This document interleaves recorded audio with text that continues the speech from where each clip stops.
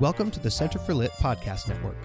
You're listening to How to Eat an Elephant, a little book club for large books. Have you ever cast your eyes across a shelf full of classics and been driven screaming from the room by 500-page monsters with thick spines and important names? Then this is the show for you. We're here to take on these scary books together, because how do you eat an elephant? One bite at a time.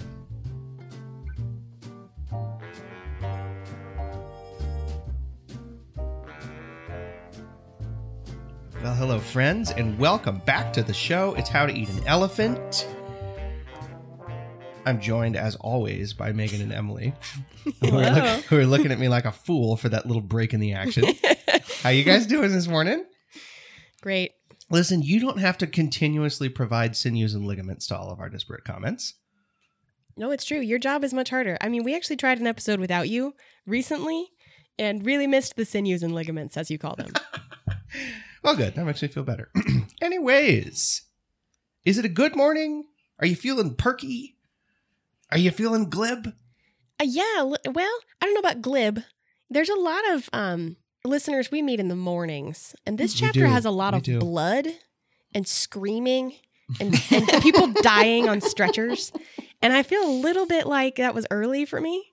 Like, did you read it this morning also? No, but you know how you like go over it because you're going to talk about it, and there's a microphone and it's really official. So I went over it. I had my first sip of morning coffee, and there was just screaming. There's lots of screaming, pitiful moaning. And I was like, pitiful moaning. Early for the pitiful moaning. I felt exactly the same way. My stomach was just a little queasy. Yeah. Over all of this. I mean, Tolstoy turning his attention to describing the details of medical practice on a battlefield in this era, not my favorite. I should have expected it because he describes everything with such detail. I mean, I'll never forget the little downy mustache on, whatever the princess's name in the earliest part of the story. The same attention to detail is going to be applied here, but it's riveting in a gross way. Emily, did you find it riveting in a gross way? Yes, although I guess maybe I am a little Napoleon-esque. My reason has been darkened. It did not affect me as much. Oh my goodness. All right. Remind me not to walk down dark alleys with you.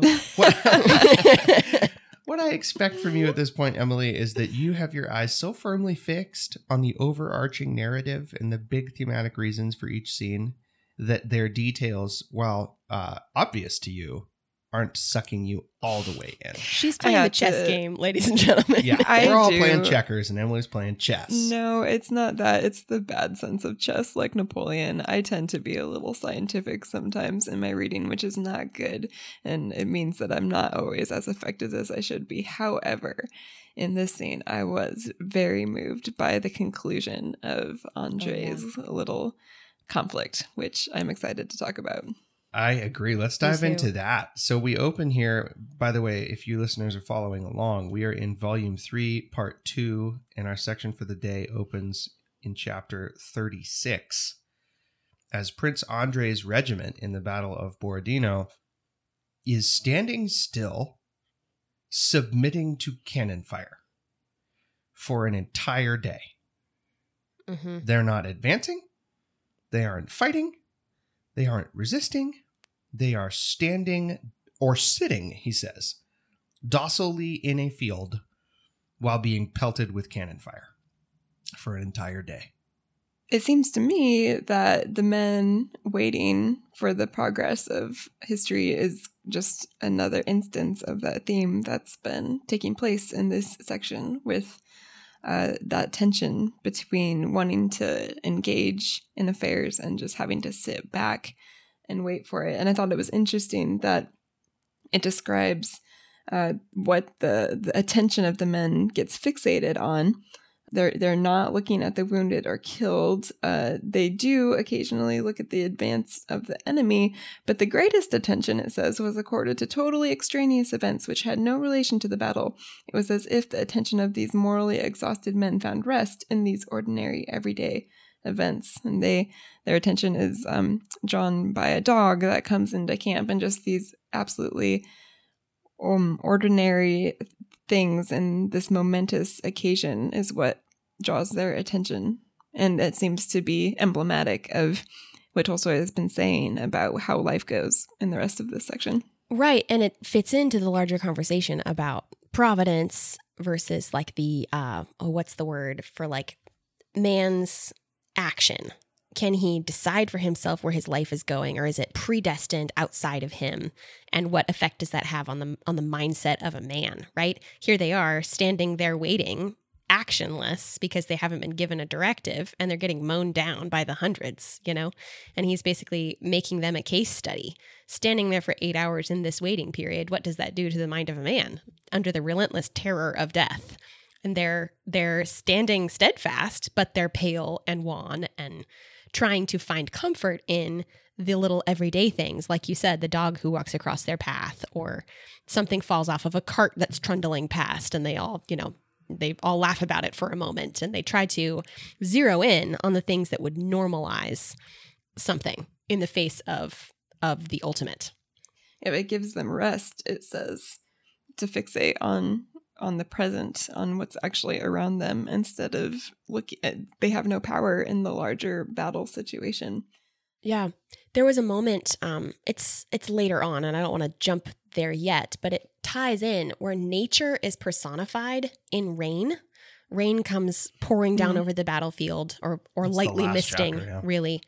And it's as if nature has a voice, and she's saying, stop fighting. You're not achieving anything. How about you just rest? You know, the voice of nature is peace and calm. And it seemed to resonate with this moment here. This everyday life is comforting to you. The natural world around you calls you to true rest, in spite of all of the ultimate events going on around you.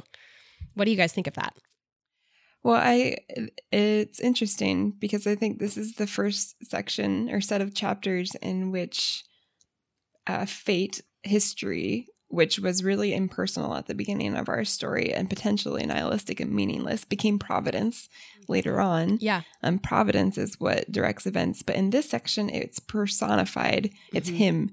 He, the one who directs our events. Yeah, we're finally given a personhood of someone directing the course of events. And it's interesting that seems to be, like, I don't know if that's purposeful, that he's zeroing in on that conversation, finally locating all hope in God here at the end of his story. But it seems to the individualized personhood of both God and nature is interesting in this moment. I'm confused. And this is why I've been sitting here quietly contemplating while you guys say brilliant, wonderful things. And thank you for carrying the show thus far. But I'm confused because I think Tolstoy's contradicting himself just a hair in this section. And I can't quite put my finger on what it is. Maybe you guys can help me. But it feels as though his emphasis on providence, or what, like you said, he's just now calling it providence, which I also noticed and thought was really cool. But his emphasis on the course of history and swarm life and all these things we've been talking about all along leads us to look at this war, at all the battles that are taking place, and shrug our shoulders and say, what a waste. What a waste of men. What a waste of blood. What a waste of young lives. This was fundamentally awful and meaningless. And that seems to have been his emphasis all along. And now, in this section, he completely does an about face and says, this is actually providence. The Russians standing for 8 hours and submitting to cannon fire is actually spirited. And the Napoleonic scourge is sent home with its tail between its legs because they've encountered someone with more moral character than they themselves. Like, it's as though he flips the script and retreats into some sort of quasi-Christian Russian nationalism. And I love it. And I want him to talk about the world that way, but it doesn't seem consistent. What am I missing? I noticed that too. And I think one of the ways that I subconsciously put it in context was assigned it the Swarm Life title. And his whole theory so far has been both and. A multiplicity of causes, a multiplicity of explanations for each event. And it seems to me that this great tragedy this great loss of Russian life is, for him, looking at history, both a great loss, senseless violence, and also purposeful, all at the same time. And he's trying to have his cake and eat it too. The other thing going on, I think, connects to that individuality and personal relationship we were talking about, in that thus far in the novel, our characters have been after the grandiose, just like Napoleon is after the grandiose, trying to, I imagine Tolstoy saying they're trying to make meaning, capital M, out of history, and they can't do that because they're not God. They don't have the authority to create meaning out of history for themselves.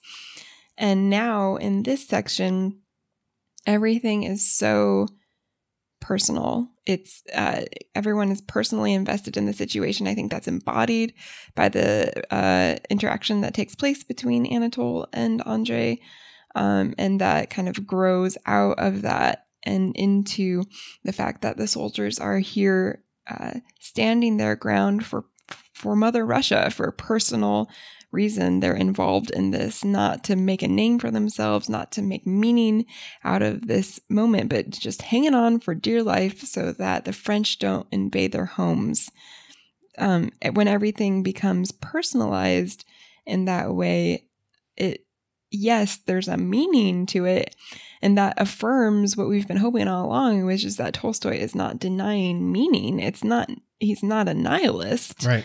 There is a meaning behind things. It's just impenetrable to the individual until they lose themselves in the particulars of their existence. And it's very individual. Right. It's both not their own because it's being set by a personal deity outside of them, but also very much their own because it's just the common stuff of life that is their concern, not trying to be God. It's both human and divine meaning. That's awesome. That really, really helps me. And it puts this first chapter with Andre into context for me, because all these particulars you guys are talking about, he's rubbing this particular plant. I think it's wormwood, which is interesting, actually. A little symbolism there. Anyway, he's rubbing wormwood between his hands, and he's smelling it, and the natural world around him is offering him definition that none of his intellectual flailing that he's been engaged in since we've known the boy remains. It's all stripped away.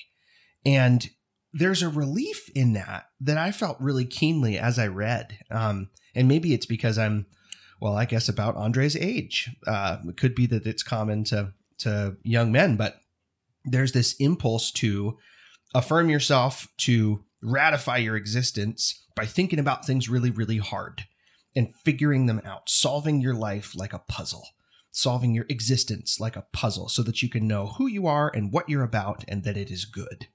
And Andre has been engaged in this just like Pierre has, and one hears in this section just like Napoleon has, forever. And in the crush of battle, which feels less like a crush and more just like an oppressive pall. Decimation. Right? Yeah. As they're standing there just getting slaughtered. Megan, it's not in the hundreds, it's in the thousands. I know. They lose half of their army. Half of it. I mean, astonishing numbers of dead. He can't think anymore. Because of course you can't. Because you're just an animal after all. An animal with a soul, an animal with reason, but you're an animal. Fear takes you over. And the only comfort is the grass and the trees and the natural world and the fact that you were never defining yourself in the first place. Yeah, it's like his blue sky moment all over again. Yeah, but more important. It seems to me that it's more important. I can't really put my finger on why, but it's final in some way. Well, not in this chapter though. I mean, I'm keeping my eyes trained on this first chapter where the bomb explodes and, he gets blown to smithereens. What he says is, can this be death? Same tone as the blue sky moment. I don't want to die. I love life. I love this grass, the earth, the air. But it doesn't get specific yet. In this moment, right before the explosion happens, it's just the blue sky moment again. There's something in this natural world that calls for me to love it, but it's not specific. I'm not sure yet what it is. He says at the end of this chapter, as he's considering what has happened to him, that he's still he's still questioning what will be there off in the next world, and what has there been here? Why was I so sorry to part with life? There was something in this life that I didn't and still don't understand. So that's why I say it's like his blue sky moment again. We're brought back to that mindset of there's something bigger than me. There's some purpose outside of me that gives me hope and makes me love life, but I still don't quite know what it is. And I hope I don't go before I find out. Yep.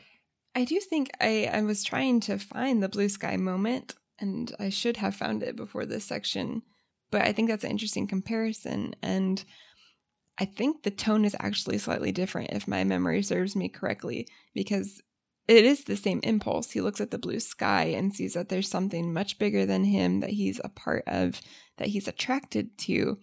But I think he kind of concludes on a nihilistic note, saying something to the effect of, it's meaningless in the face of this blue, vast existence. The blueness is what's real, and my petty endeavors are not what's real. And I'd love to go back and look at that, because what I think is going on here is a bit more personal. I love this grass, the earth, the air. He is personally attached to his own life and his own relationship with these surroundings in a way that he really hasn't been before. He's been obsessed with making something of himself, but like you were saying, Ian, here he's not. It's accepting some kind of givenness of life, but being personally invested in it in a way that I haven't seen him do before.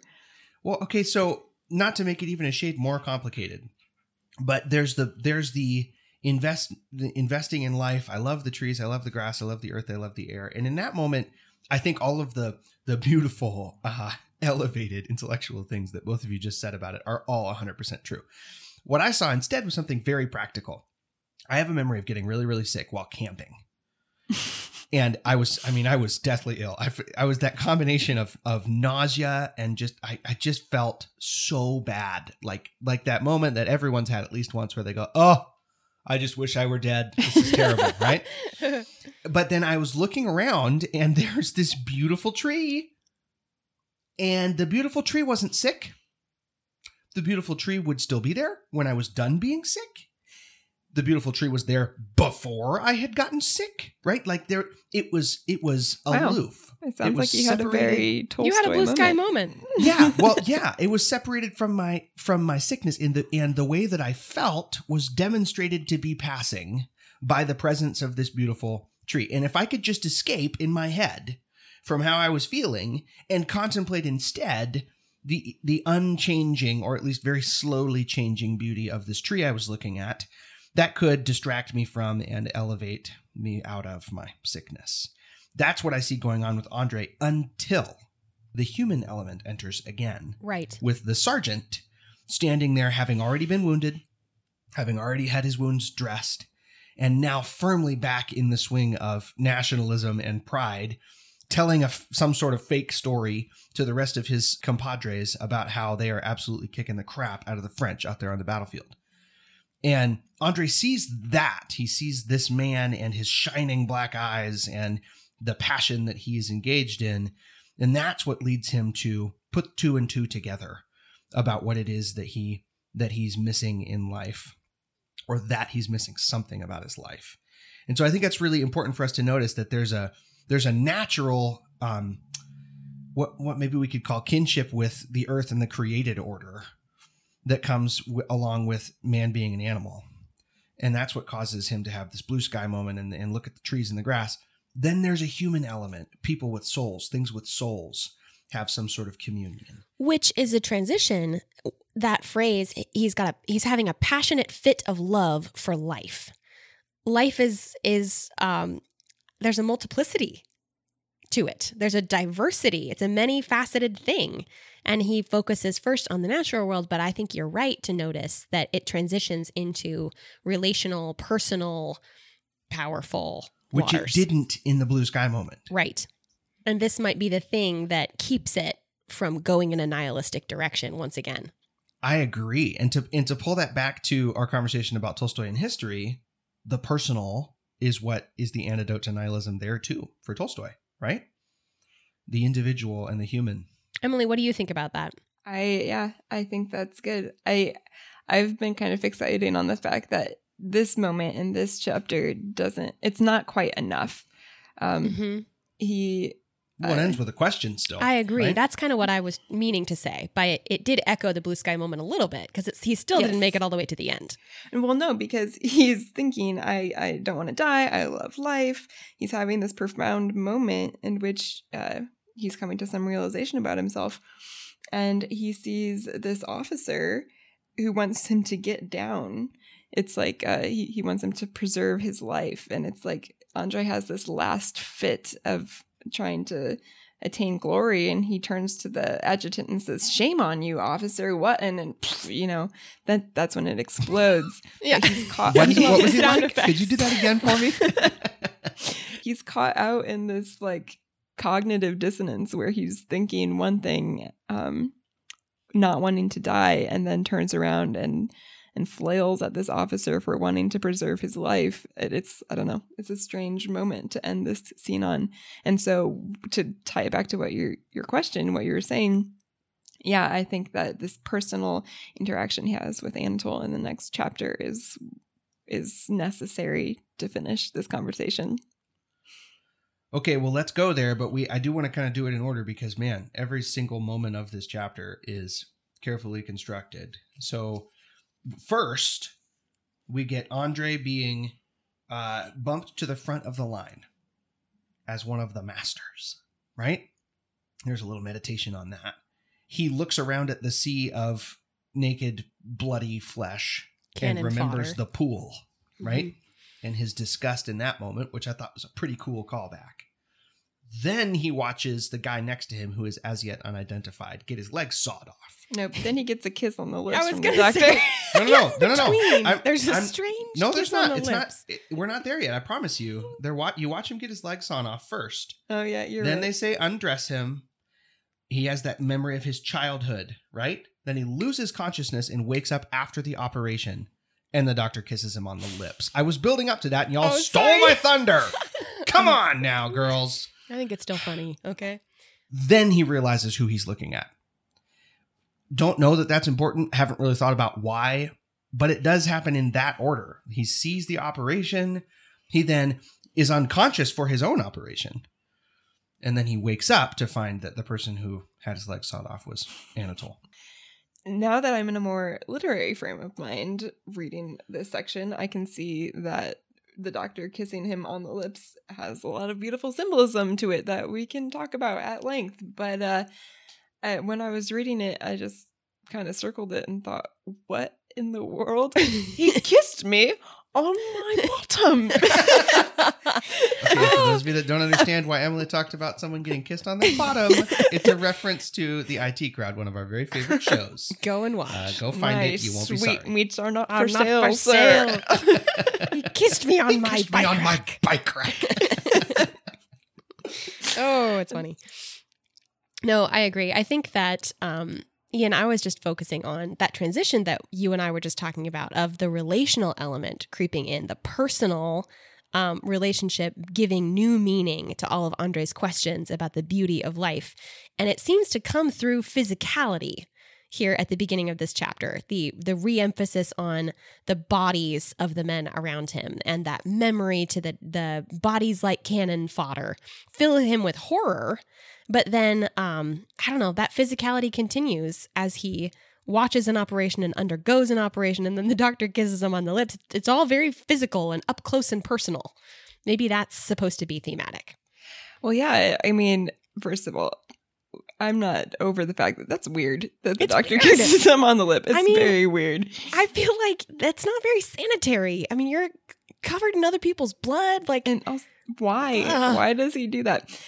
But it is this, there's a symbolism to being another human being intimately, the one who heals you even, kissing you on the lips. It's like he's brought back out of the realm. He's been living in this, Tolstoy calls it in regard to Napoleon, a phantom world of ideas in which he's made himself this godlike character. Andre has absolutely been living that life. And here in this moment, he gets a kiss on the lips from another human being, and he's brought... From another man. Sorry, couldn't help it. He's brought down into the human world. And it's that moment that he's able to look at his sworn enemy, an enemy that was created for him because of that phantom life he was living, in which he was more dedicated to the idea of Natasha's womanhood than her actual personality. It draws him back, and he's able to love his enemy. There's something really beautiful about that. Yeah, I agree with you. I just think it's not to harp on it again, but the more I read it, the more I think it matters the progression of these events through the chapter. He doesn't walk in, recognize Anatole, then watch him get his legs sawn off, then have this overflow of love for him. Mm-hmm. Like, he has no idea who this man is. It's just human suffering of the very kind that he himself is undergoing. And that is what draws his heart out towards this person. And by the time he recognizes the man as Anatole, the identification that's taken place between the two of them is too strong to admit any kind of vengeful, bitter feelings. It's almost as though he's saved. It is what it seems to me. The situation has saved him from his bitterness. And I think it's kind of beautiful. And there's all this language of childhood. Did you notice that? Like, being undressed by the surgeon's assistant takes him back to this place in his mind of being a kid. And there are lots of feelings associated with it. But the one that stuck out to me was lack of control again. Being taken care of. Yeah. I'm a child. Everyone around me is making all the important decisions about who I am, about what I'm wearing, about what I'm not wearing, when I'm wearing it, when I'm not wearing it, if I'm going to bed, if I'm awake, whether it's daytime or nighttime. Like, all of these things are happening without me having to think about it. And what a great life this is. And he feels that again, and that participates in his vision of Anatole as well. It's and the childhood feeling comes up again. Andre is saved. He's been in excruciating pain. And it's one of the happiest moments in his life when he wakes up and he's not in pain. Even though he's not out of the woods, he's not better, but he's not in pain anymore. And it's like this kiss of salvation for him, which physically seems to represent a more spiritual salvation that's taking place. It's childlike. He's been restored to love for his fellow man. So I think it's really interesting to me that, well, I'm just going to read it. And suddenly a new and unexpected memory from the world of childhood, purity, and love came to Prince Andre. He remembered Natasha, as he had seen her for the first time at the ball in 1810, with her slender neck and arms, with her frightened, happy face ready for rapture. And in his soul, love and tenderness for her awakened, stronger and more alive than ever. That's identified with childhood as well, which is a remarkably self-aware comment from young Andre. I don't think he's ever at any point in this story considered himself a child. He's considered himself a grown-up. He's considered himself a thinker, an intellectual, power of some kind. And now he looks back on that period of his life and says, oh, I was a child. Things were beautiful then. They aren't now. I've grown, and not in a good way. Well, yeah, it's a moment of repentance. It says he wept tender, loving tears over people, over himself, and over their and his own errors. Right. It's finally a clear moment of self-sight on his part. And what comes out of that self-sight, acknowledging his own childishness, is compassion and friendship. He looks across the room and sees himself in Anatole Kuragin, which I think it's heartrendingly beautiful. It's just spectacular. Which makes me wonder when he says, compassion, love for our brothers, for those who love us, for those who hate us, for our enemies. Yes, that love which God preached on earth, which Princess Maria taught me and which I didn't understand. That's why I was sorry about life. That's what was still left for me if I was to live. But now it's too late. Is it too late? First of all, he's still alive, even though he seems to be telling his own death here, but he just had this moment. It's already happened. Why is it too late? This line was confusing to me too. You and I read it in opposite ways, although yours is much more, as usual, grammatically supportable. I read it as, it's too late, death. Ha ha! I know it now. Oh. Which, of course, there's no reason to think that. What about the little phrase, if I was to live, which directly precedes it? No, you're right. I see that now. I like your reading, though. I wish that were it. Anyways, moving on. So there's really dramatic contrast between this beautiful moment and Napoleon, who is in the first full paragraph here given the opportunity to have this same realization as Andre. Yep. It's his first human moment. He's suffering himself. He's not doing well, and that suffering allows him to see with clear eyes the dead and wounded around him. Personal human feeling for a brief moment got the upper hand over that artificial phantom of life which he had served so long, and he transferred to himself the sufferings and death he had seen on the battlefield. The heaviness in his head and chest reminded him of the possibility of his own suffering and death. That seems pretty hopeful there for a minute. Don't stop there. At that moment, he wanted for himself neither Moscow nor victory nor glory. What more glory did he need? Yeah, it's exactly the same thing that happened with Andre. Seeing the suffering of Anatole before he knew who Anatole was, suffering himself, this connection of suffering that happens to Napoleon. And the only explanation that it doesn't go through that I can find is that it's like the Lord hardening Pharaoh's heart kind of situation here, that he has a role to play in history that's been predestined, and he doesn't get to have that moment of salvation that Andre has. That line that you're referencing, Emily, I love the phrasing of it. He began to obediently fulfill that cruel, sad, oppressive, and inhuman role which had been assigned to him. Okay, so this is where my confusion comes from, I think, that we already dealt with and talked about, but I want to point it out to the listeners so that I don't sound like a complete moron. So right after the line Megan just read, this is how it continues.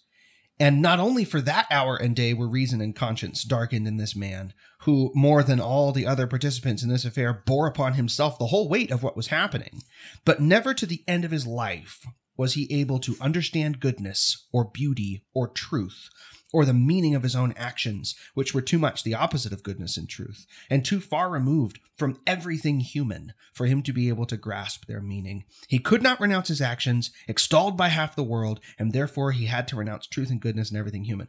Okay, hang on just a second there, Leo. Just 1 minute. Have you, in fact, passed complete and total judgment on a human being with a soul? Yeah. I thought that too. I've got it in the margins, dude. Like triple underlined. This is really heavy-handed. I mean, it's like an absolute condemnation of the man's soul, as if he knows him and has been inside his head and the interworkings of his heart. And it seems like overstepping to me. It does to me too. And it's all predicated on, more than all the other participants in this affair, he bore upon himself the whole weight of what was happening. He has been telling us that Napoleon thinks that about himself, but that it isn't really true, for chapter upon chapter upon chapter. And now here he comes, riding into the fray on a white stallion, and says, yeah, you know what? Forget about that. This is all Napoleon's fault. And he relinquished his right to humanity in this moment and never got it back as long as he lived. And he's now burning in hell. Well, okay, Tolstoy, fine. But you're doing that thing that you have been standing above and refusing to do this whole book. That's where my confusion comes in, I think. Mm-hmm. I agree. I also agree. I think he's written himself into a tight spot. And then the only way to kind of give him some compassion for this is if you see him using Napoleon as an idea. Right. Instead of, he's an instance, and he's an example. He's not a character necessarily. He's a force in this book. I agree with that. I just have a hard time sticking to it, because Tolstoy immediately goes to referencing real Napoleon's letters. Real Napoleon, the man who wrote this Emily, down. to clarify, you're right. That is the only way to exonerate Tolstoy. Right. I just don't think we can do it. I mean, Megan's right. He quotes the man at length for the next 2 pages. One thing I tried to do as I was reading is remember that Tolstoy is also, he's writing the Russian anthem a little bit. Right. And maybe this is straying into nationalism again. And he's basically saying Napoleon has this perspective on the Russian conflict, and I am presenting you with another reading. Well, and he does jump back in and say, after the first excerpt, which is just astonishing in its hubris, Tolstoy says referring to Napoleon, predestined by Providence for the sad, unfree role of executioner of the peoples, assured himself that the goal of his actions was the good of the peoples. So, like, he tries to pull it back a little bit. Maybe I can see him writing it. He's like, oh, this is a great quotation. Oh, my God, I put that in there. And then he stops and he goes, oh, yes, I see. Oh, right. Okay, he's unfree. It's predestined by Providence. Oh, but there's another one. This one's so good, too. And then he goes right back at it again. Yeah. He goes right back to it. There's a second quotation. Wherein, and this is the big conclusion to the section. I'm just going to read it because, oh my goodness, this is just like what I said earlier in the day is that Tolstoy bloodies his knuckles on the reputation of the great man. I mean, this is so intense. Napoleon imagined that the war with Russia had come about by his will, and the horror of what happened did not strike his soul. Okay, you literally gave us a moment where it struck his soul 2 pages ago. Anyway, he boldly took upon himself all responsibility for the event, and his darkened reason saw his justification in the fact that among the hundreds of thousands of men who perished, there were fewer Frenchmen than Hessians and Bavarians. I can see a couple things. Okay, but what I see, and then I'll let you go, and you can moderate me because I need to be moderated here, obviously. But what I see here is derision and rejection and judgment of the First Order. Tolstoy stands firmly above Napoleon and is judge, jury, and executioner. I will say I expect more from Tolstoy than that. After a whole book full of the most beautifully complicated characters, with shades of meaning everywhere and facets all over the place, this is a retreat into a level of caricature that is not like him. It seems beneath him. It seems beneath him a little bit. So rescue me, Emily. Where am I going wrong here? Well, you say it's caricature, but he allows Napoleon to speak in his own words. He's not putting words in Napoleon's mouth. He's quoting from the man's own memoirs written on St. Helena. So what you're going to do, these are words that Napoleon actually wrote for himself. True, I will push back just slightly and say he is inserting those words at a moment that Tolstoy himself has chosen, the Battle of Borodino, and has, as a historian himself, decided was the turning point of the war, in which Napoleon made some legendarily bad decisions. And he has paired those two things up to give a particular sense of the scenario. And it's impossible, obviously, to read these letters without hearing the arrogance and the hubris and the blindness of Napoleon. That's fair. But the contrast is heightened intentionally.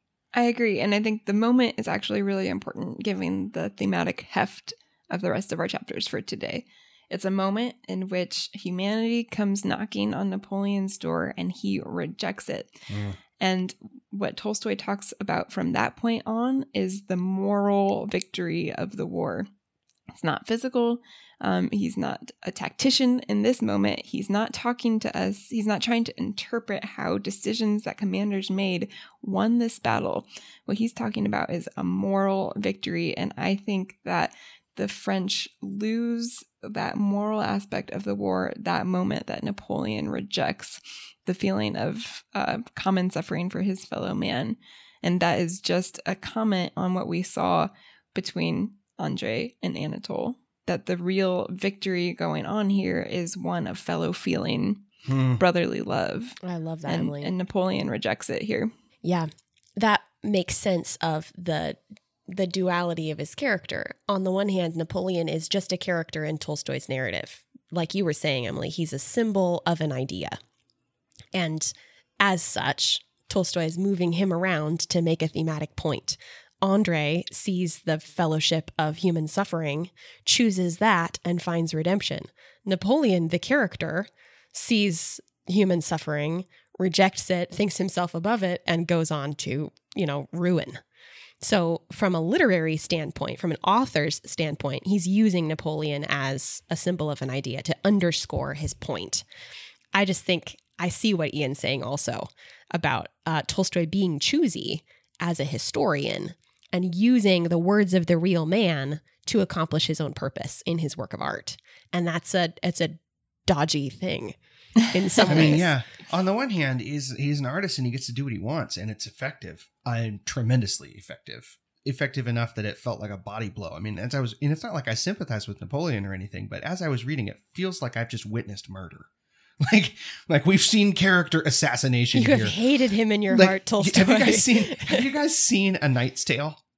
Yeah. Do you remember when the Geoffrey Chaucer character played immortally for the ages by Paul Bettany? Yes. Walks naked into the scene, stares at someone and says, "I will eviscerate you in fiction."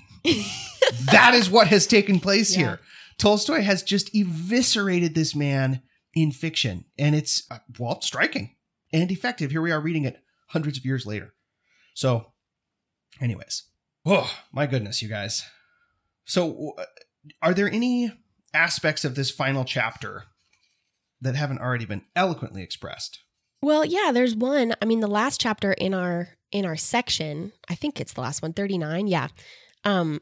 He steps back and analyzes the historical moment one more time. And like Emily was emphasizing, says, from the perspective of the future, I'm looking back at this event and I have decided, this is Tolstoy speaking, this battle, the Battle of Borodino, was the climax of the war. From this moment, it's like a watershed moment.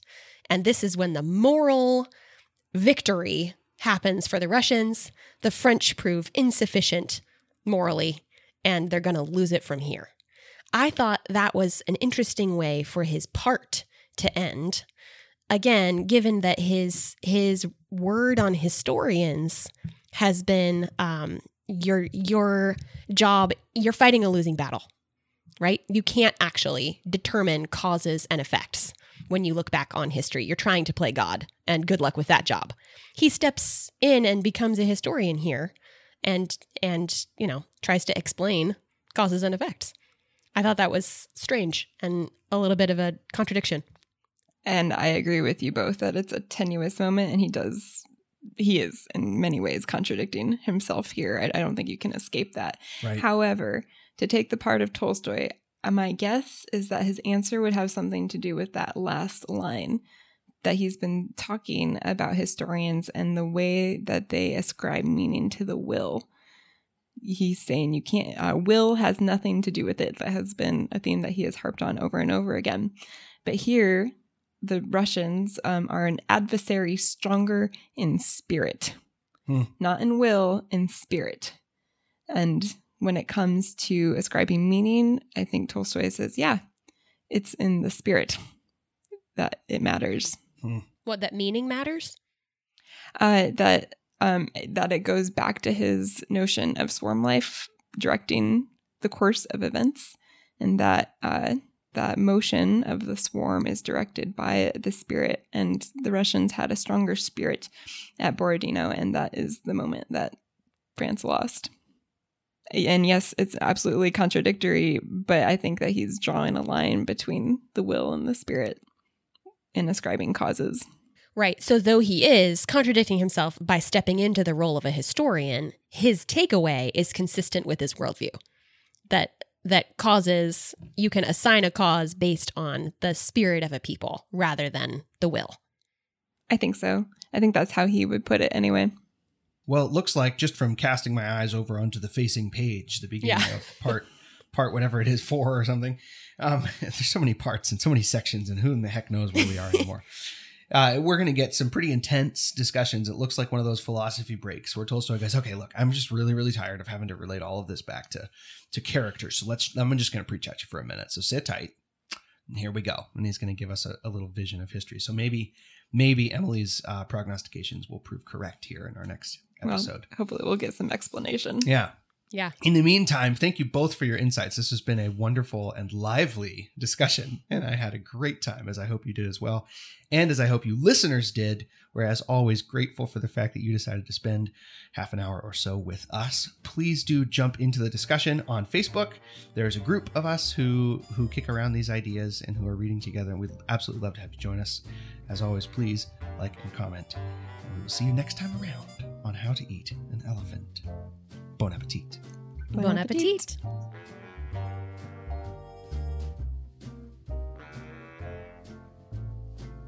Want to follow along with our reading? You can find a link to the schedule in the show notes for this episode. How to Eat an Elephant is a part of the Center for Lit podcast network. Visit our website at www.centerforlit.com to find our other literary shows, resources, and our membership program, the Pelican Society, where you can get access to a variety of live discussion groups. You can also find us on most social media channels. Thanks for tuning in. Until next time, happy reading.